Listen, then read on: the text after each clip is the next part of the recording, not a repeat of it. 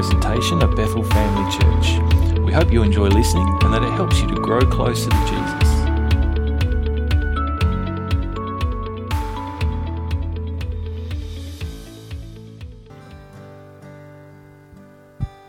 Thank you. It's lovely to be here this morning and just to be able to stand, sit, however you did it in the presence of God. Thank you so much, team, for your beautiful leading there. That's really lovely. I probably should introduce myself a little bit. My name is Fiona Voortman. I'm a pastor, and I have been for, I reckon, I tried to work it out. I think, it's over 20 years now, so it's been a while. My husband has been here, Hans, has been here a number of times to preach to you, so I'm the other half. So you're getting me today. So it is lovely to be here. We've just spent the last several days touring around the Eyre Peninsula and visiting a lot of little churches and just having some great times. And this morning I'm here and he's up in Port Augusta, so I'm getting a lift up there later on today. And so it's been wonderful. I am on our CRC State Executive, and I am in charge of all the credentialing team. So for a pastor who's coming forward for credentialing, I'm in charge of all the things that are to do with that. So, and I'm also our regional coordinator for the pastors in the region that we live in, which is in the Adelaide Hills. So I've got lots of different hats that I put on, so that's me. This morning I wanted to talk to you about the Holy Spirit, and it's a good place to talk about Holy Spirit in the church, don't you think? Yes. Good place. And just how many people would think that if you were going to look up a scripture about Holy Spirit, who would go to the New Testament to look one up? Who would go to the Old Testament to look one up? Okay, one person will go to the Old Testament.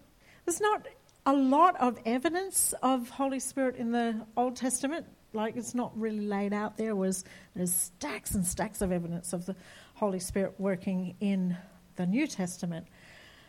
But there are different occasions where you just see evidence of Holy Spirit actually sort of infusing somebody and just getting them to do extraordinary things for him. One guy, Bezalel. Anybody know who Bezalel is? He was the man who made all the things that went into the tabernacle. So he wove the curtains of the tabernacle. He made all the pots and the forks and the pitchers and whatever else they needed there, candlesticks, the Ark of the Covenant, all of those sorts of things. And it says in Exodus 31, it says, I have chosen Bezalel, son of Uri, the son of Hur of the tribe of Judah, and I have filled him with the Spirit of God, with understanding, with wisdom, with knowledge, and with all kinds of skills. Joshua, who's heard of Joshua? Okay, good. The Lord replied, take Joshua, son of Nun, who has the Spirit in him, and lay your hands on him. So he had the Spirit of God in him. Othniel, a judge. Okay. The Spirit of the Lord came on him, so he became Israel's judge. Gideon. Everybody knows who Gideon is? Okay. But the Spirit of the Lord came upon Gideon. Then he blew the trumpet, and the Abiezrites, that's a hard one to say, gathered around him. David. King David, the Spirit of the Lord spoke by me, and his word was on my tongue. Ezekiel, Micah, Zechariah, there are individuals in the Old Testament that you read about that had the Spirit of God on them. But it wasn't everybody. There was people that were raised up to do certain things at certain times who had the Spirit of God in them. I've just, at the moment, reading through the minor prophets and the major prophets, and if I was to look at those books and then condense them down into maybe a single phrase or two phrases, and I would say that what they are saying in those books, those prophets, inspired by the Holy Spirit, is change your ways and worship me. God is crying out to his people to stop worshipping idols, or judgment would come on them. But after the words of judgment that God puts on the nations of Israel and of Judah, then there's always a word of consolation as well. For instance, like this one, in Jeremiah 30, verse 3, Jeremiah, inspired by the Holy Spirit, says, "The days are coming, declares the Lord, when I will bring my people, Israel and Judah, back from captivity and restore them to the land I gave their ancestors to possess." So there's this promise, there's going to be judgment on them, but they will be restored. Now, the whole reason why God chose the people of Israel was for them to be representatives of him. They were supposed to go into the nations and represent who Jesus was. Abraham's, the blessing that came on Abraham, that he would be the father of nations, was that, if his people, his descendants, had just done what they were supposed to do and be representatives of God on earth and present who the God of the universe was, I don't know, the world would have been different, that's for sure. But instead, they got sucked in to what the nations around them were doing. And so they had judgment that came upon them, but there was also that consolation. But you know what? God also said there was judgment on the nations that were around them, but the surprising thing is that there was also consolation for them. You see this a lot in the book of Jeremiah. To the Egyptians, the Lord Almighty, the God of Israel, says, "I'm about to bring punishment on Ammon, god of Thebes, on Pharaoh, on Egypt and her gods and her kings, and on those who rely on Pharaoh. I will give them into the hands of those who want to kill them, Nebuchadnezzar, king of Babylon, and his officers." But listen to this. "Later, however, Egypt will be inhabited as in times past, declares the Lord. The Moabites, woe to you, Moab. The people of Chemosh are destroyed. Your sons are taken into exile and your daughters into captivity. Yet I will restore the fortunes of Moab in days to come, declares the Lord." Did you know this? I was absolutely fascinated by these scriptures. "The Ammonites, I will bring terror on you from those all around you, declares the Lord Almighty. Every one of you will be driven away, and no one will gather the fugitives. Yet afterwards I will restore the fortunes of the Ammonites.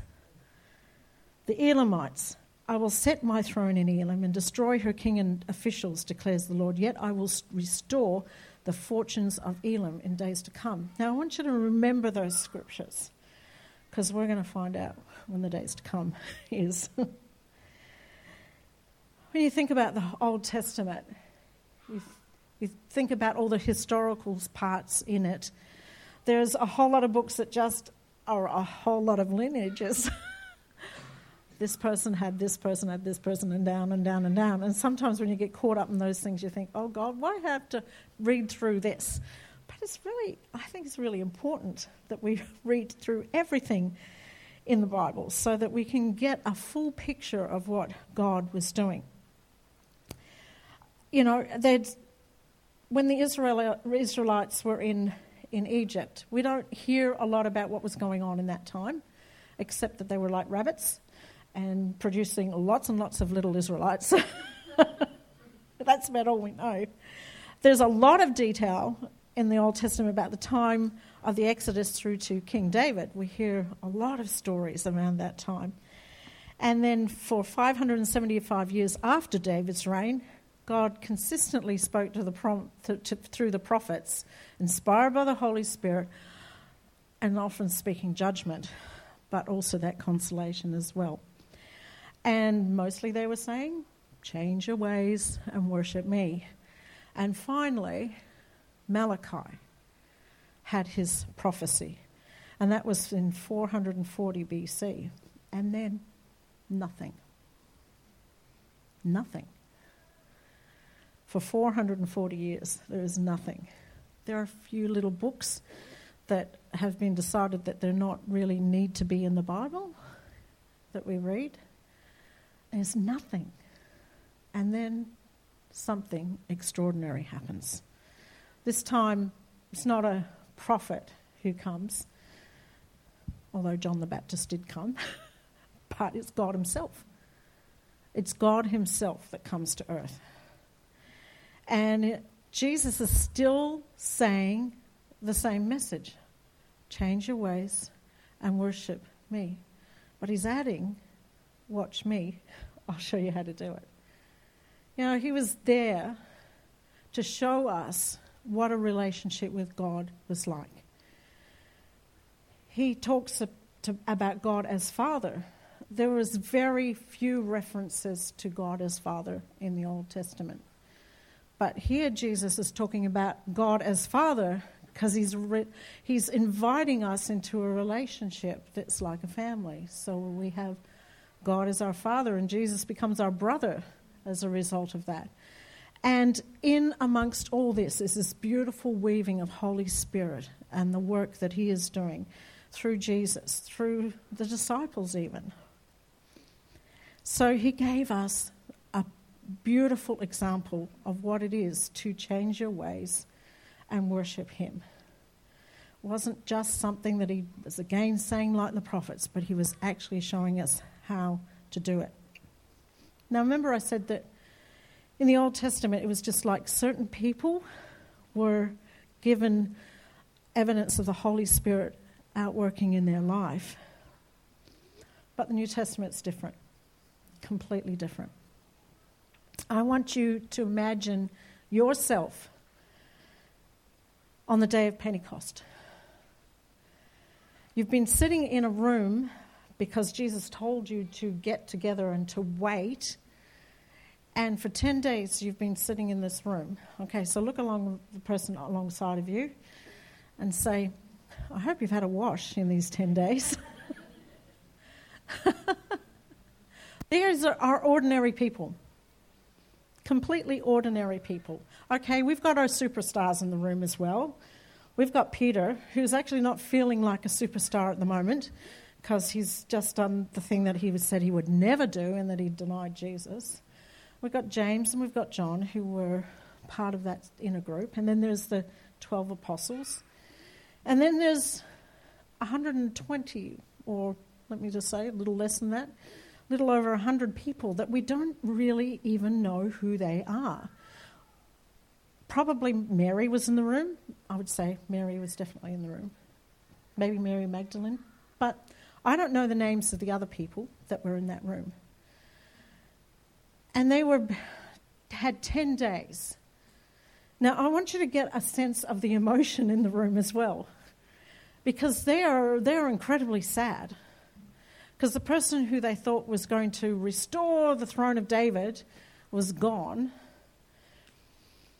So they would have been crying, weeping. And I think they would have also been telling stories of things that they remembered. Maybe the person on that side of the room hadn't heard a story that had happened to this person over here in their interaction with Jesus. And as I said, they were eating, they were drinking. I think they were probably praying as well. I think they were scared because Jesus had been killed.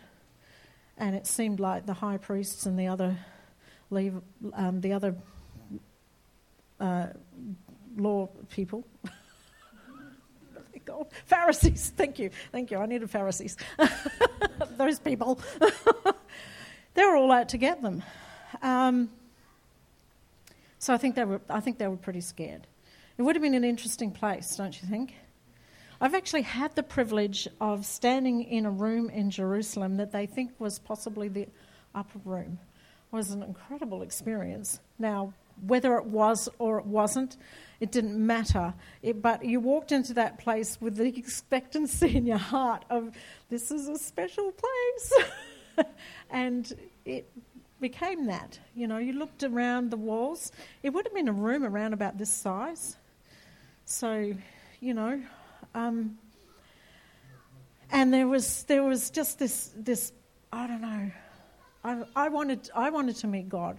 and I think I did, I wanted to have that Holy Spirit interaction in that room. I had an expectancy in my heart. Now, of course, Jesus had said, wait the 10 days, so there was this expectancy in their heart. And then, boom, the Holy Spirit comes. Could you imagine the excitement in the room? It would have been absolutely extraordinary to be there. But they didn't stay in the room. What did they do? They rushed out into the streets, didn't they?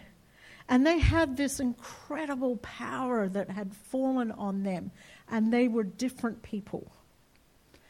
And it was the dawning on that day of the church. And 2,000 years later, we are sitting in this room now because of that experience of them. They all died. The only reason why we're sitting here now is because they told other people who told other people who told other people down through the generations, Holy Spirit inspiring people to share the message of gospel, who Jesus was. And the scripture that is recorded here from the book of Joel and recorded by Luke in Acts, it says, in the last days, God says, I will pour out my Spirit on all people. Can you say that? All people. That means you and me now. We need the Holy Spirit now, because there's a generation after us that has also got to know who Jesus is. See, if any generation stopped telling who Jesus was, then we wouldn't be sitting here. It's our responsibility now to make sure it goes on the next generation. All people. This is not David, Othniel, Bezalel, individuals inspired in the Old Testament. This is all people now, for all time, all people. This is a new dawn. Holy Spirit is for all of us, and not just for the individuals like it was in the Old Testament. This is radical. This is a radical prophecy that Joel recorded. It makes such a difference when you have Holy Spirit working in your life to inspire you, to open your eyes to the things that God is doing. So when Stephen stood up in Acts and declared his love for Jesus, it cost him his life, but he was inspired by the Holy Spirit. Then there's Lydia, there's Dorcas, there's Paul, there's Timothy, Priscilla and Aquila, all these people who were inspired by the Holy Spirit, who declared the amazing wonders of God.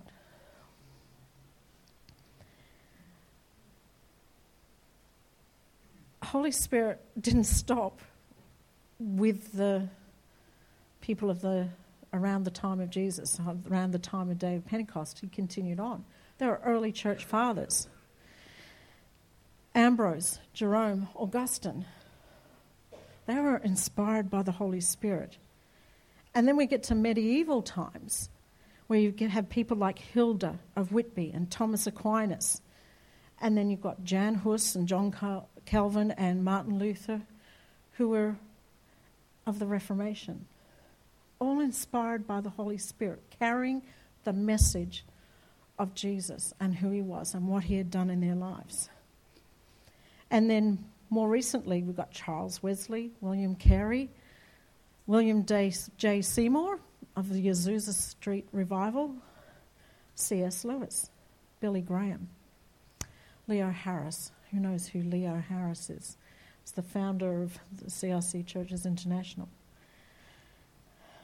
What I want to know is your name going to be joined with one of the 120 in the upper room on the day of Pentecost? Are people going to be saying of you in generations to come, this person told of the works of God.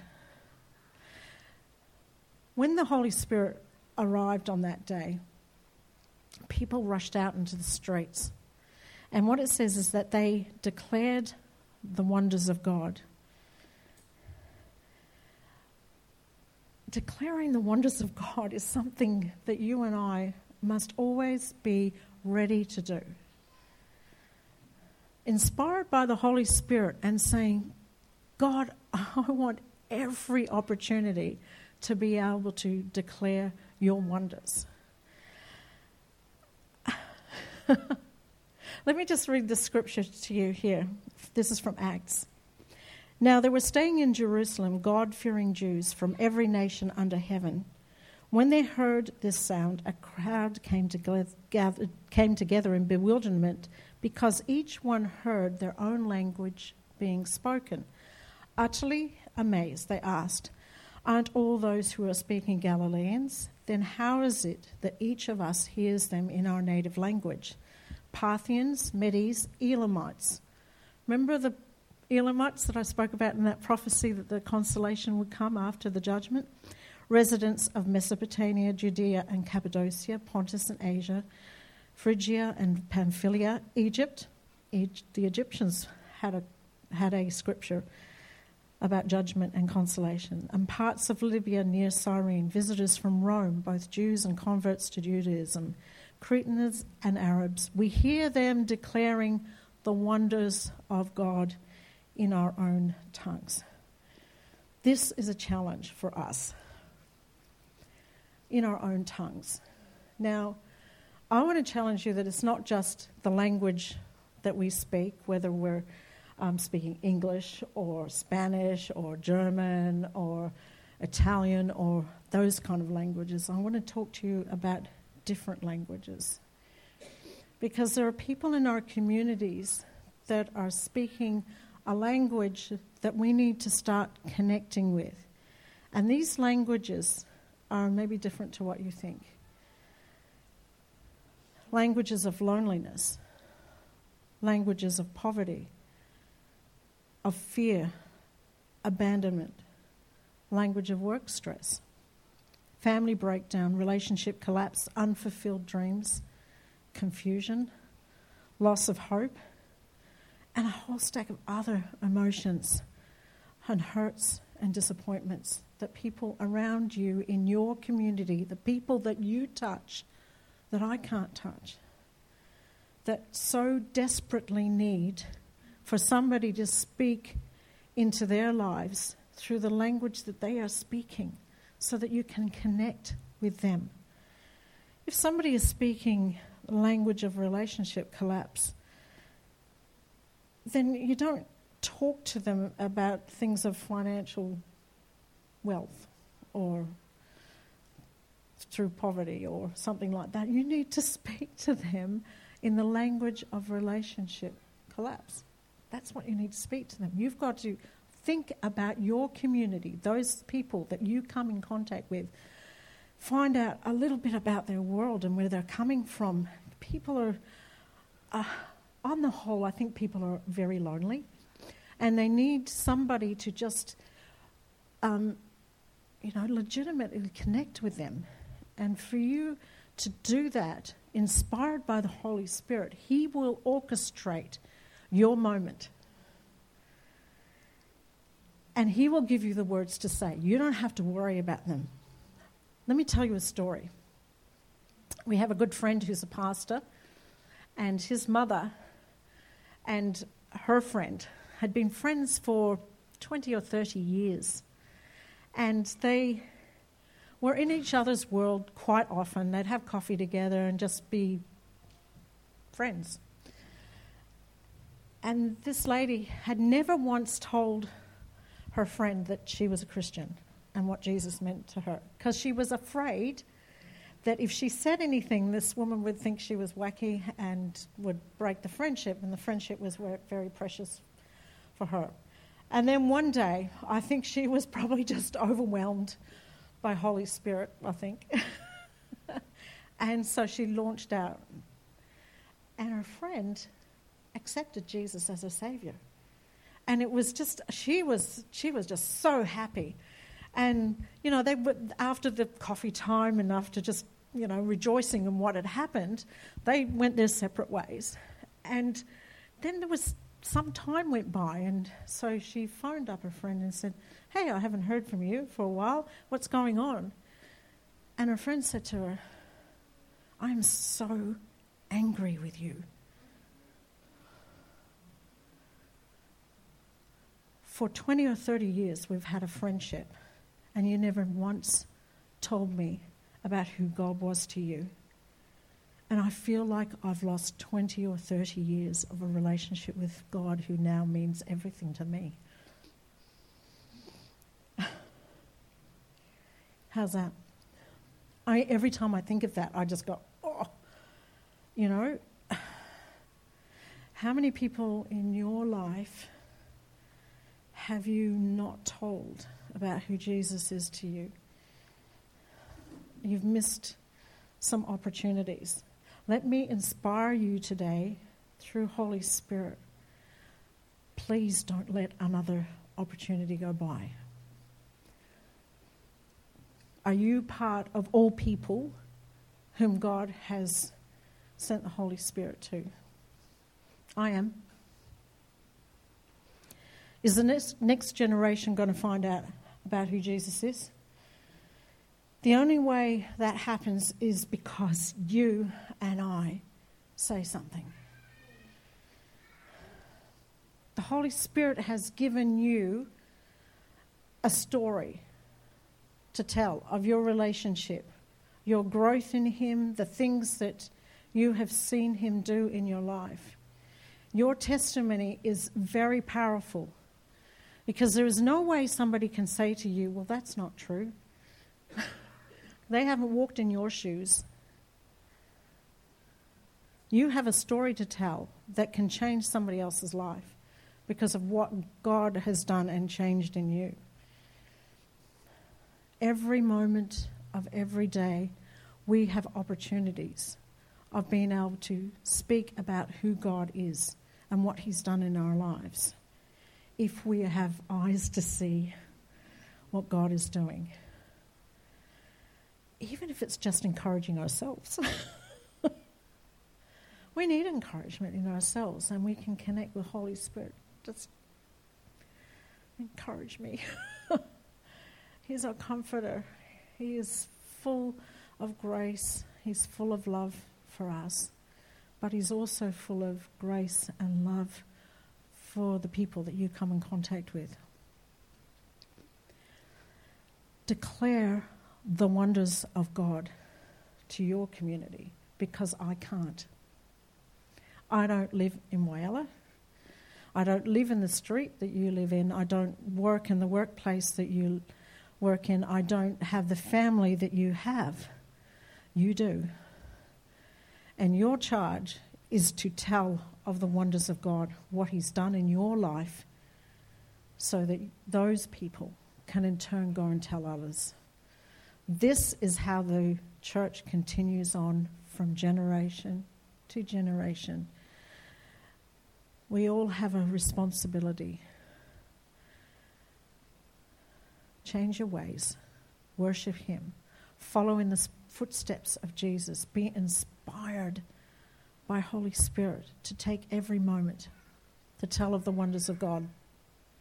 I just want to share with you some of the wonders of God that's been happening in my life. And sometimes when you look back in your life, you think, oh, there's some hard times that I've gone through. There's some good times that I've gone through. But they each seem to all come together and meld together and join in the part of the story that you are able to share with other people. In March last year,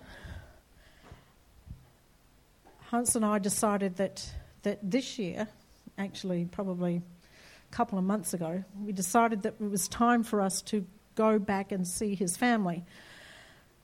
His family's in Europe, so it's not like you just go bonk like this. And so, there's a lot of planning involved in going to visit his family because they're a long way away and it costs a lot of money to get there.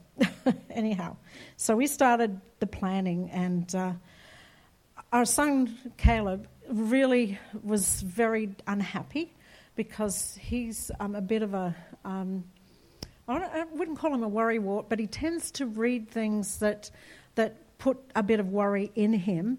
And he was reading stuff that was happening in Europe and how, during winter they were going to have some hard times because there wasn't any oil coming through because of the war in Ukraine. So he said to Mum and us and said, look, really, I don't think you should be going.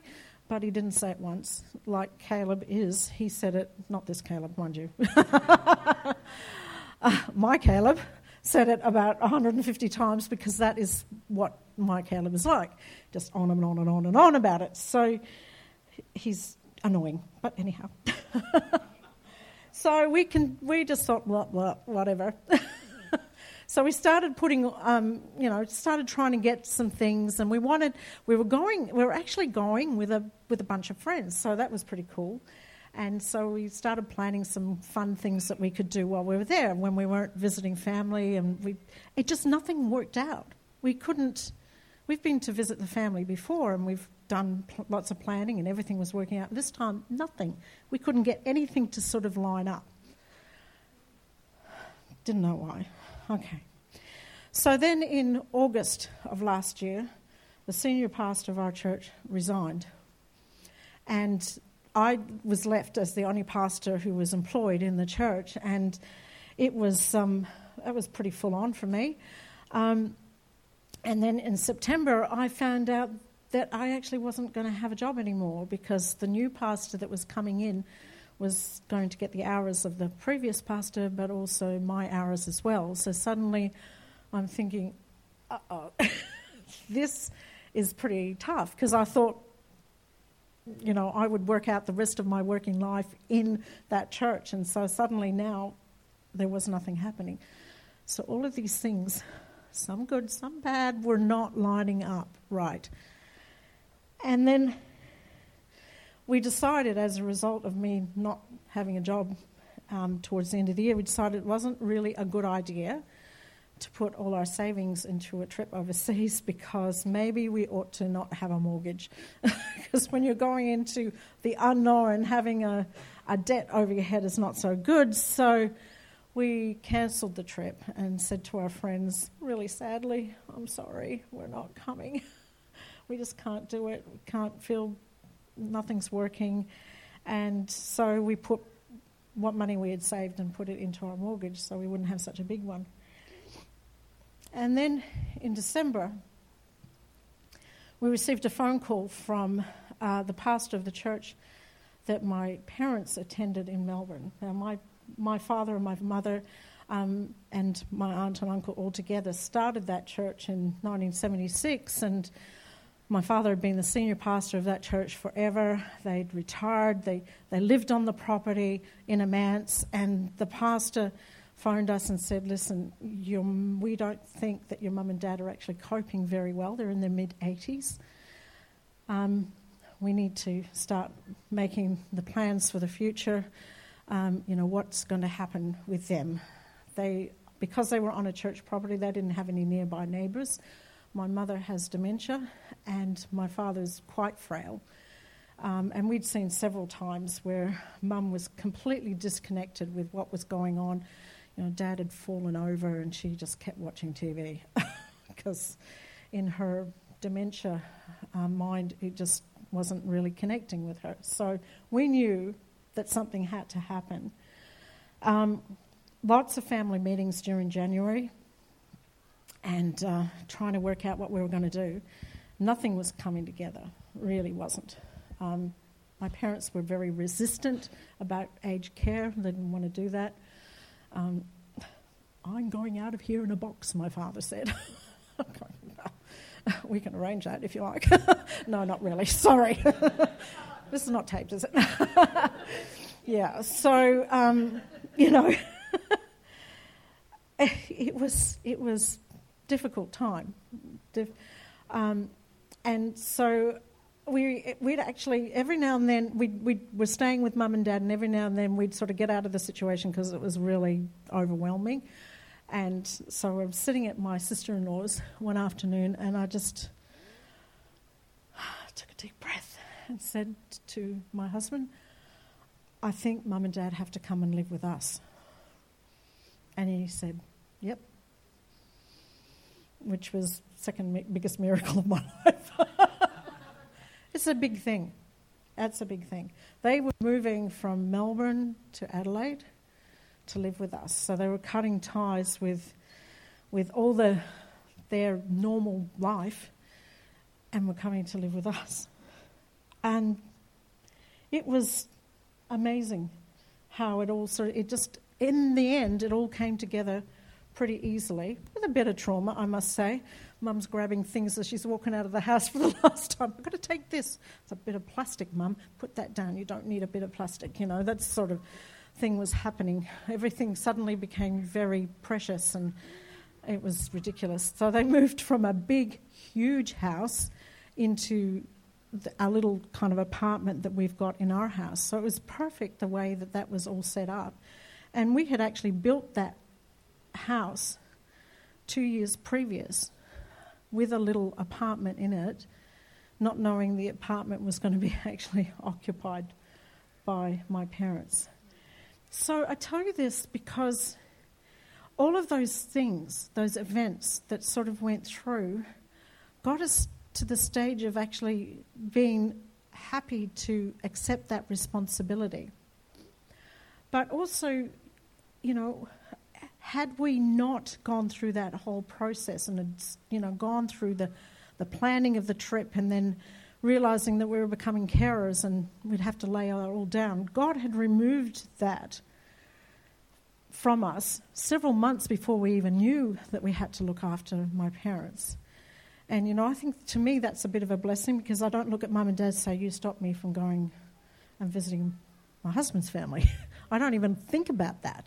But I could have if I'd realised, because, it's pretty hard to get respite to go overseas when you're looking after aged people. So this to me is a wonderful example that has outworked in my life, where there's a whole bunch of things that seem to not be connected together, and yet God has connected those things.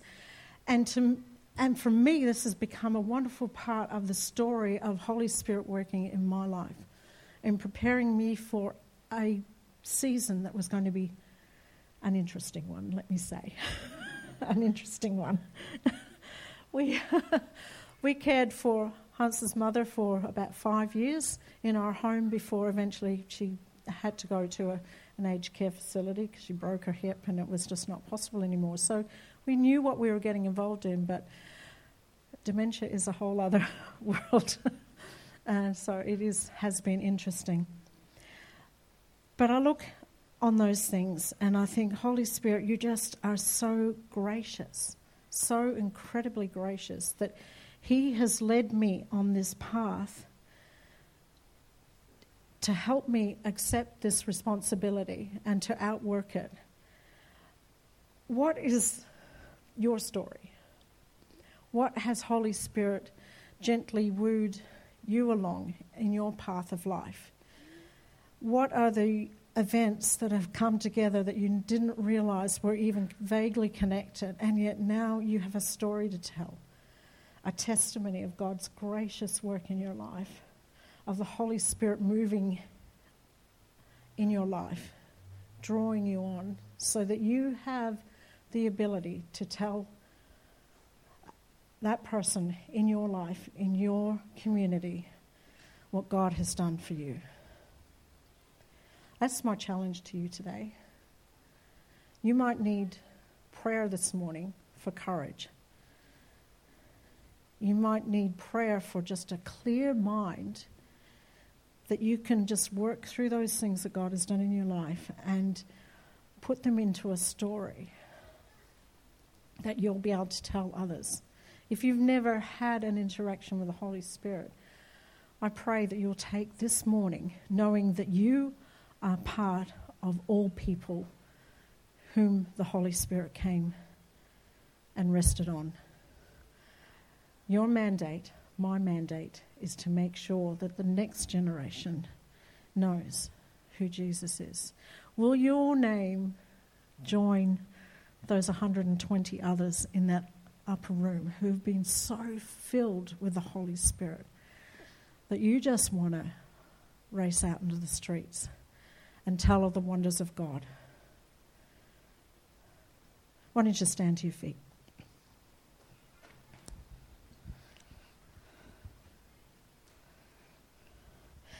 As we're standing, I'm just going to get a little piece of paper for you to take home with you. And I just want to read this to you.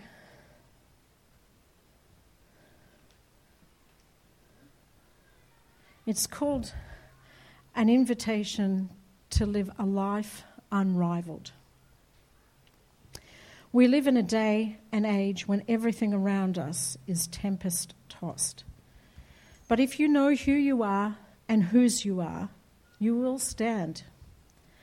Your Heavenly Father wrote out the intimate details of your life in his book long before you drew your first breath. No one else can live your story. It is time your pages came alive. Living the storylines written for others will leave what God has written of you unfulfilled. Each and every one of us has a specific course and destiny. The Holy Spirit's direction is essential if you are going to live a life without rival. This Spirit-led life is not merely a concept or a romantic hope. It is an expression of spiritual discipline and a personal act of worship. A life of devotion, not distraction. With each act of obedience in both your intimate and your public life, he will detail his purpose for your life, and his voice to you will grow in clarity. Your life and its potential is a God-given entrustment. It would be a shame if all that is in you were like so much treasure and talents buried under the opinions and expectations of strangers.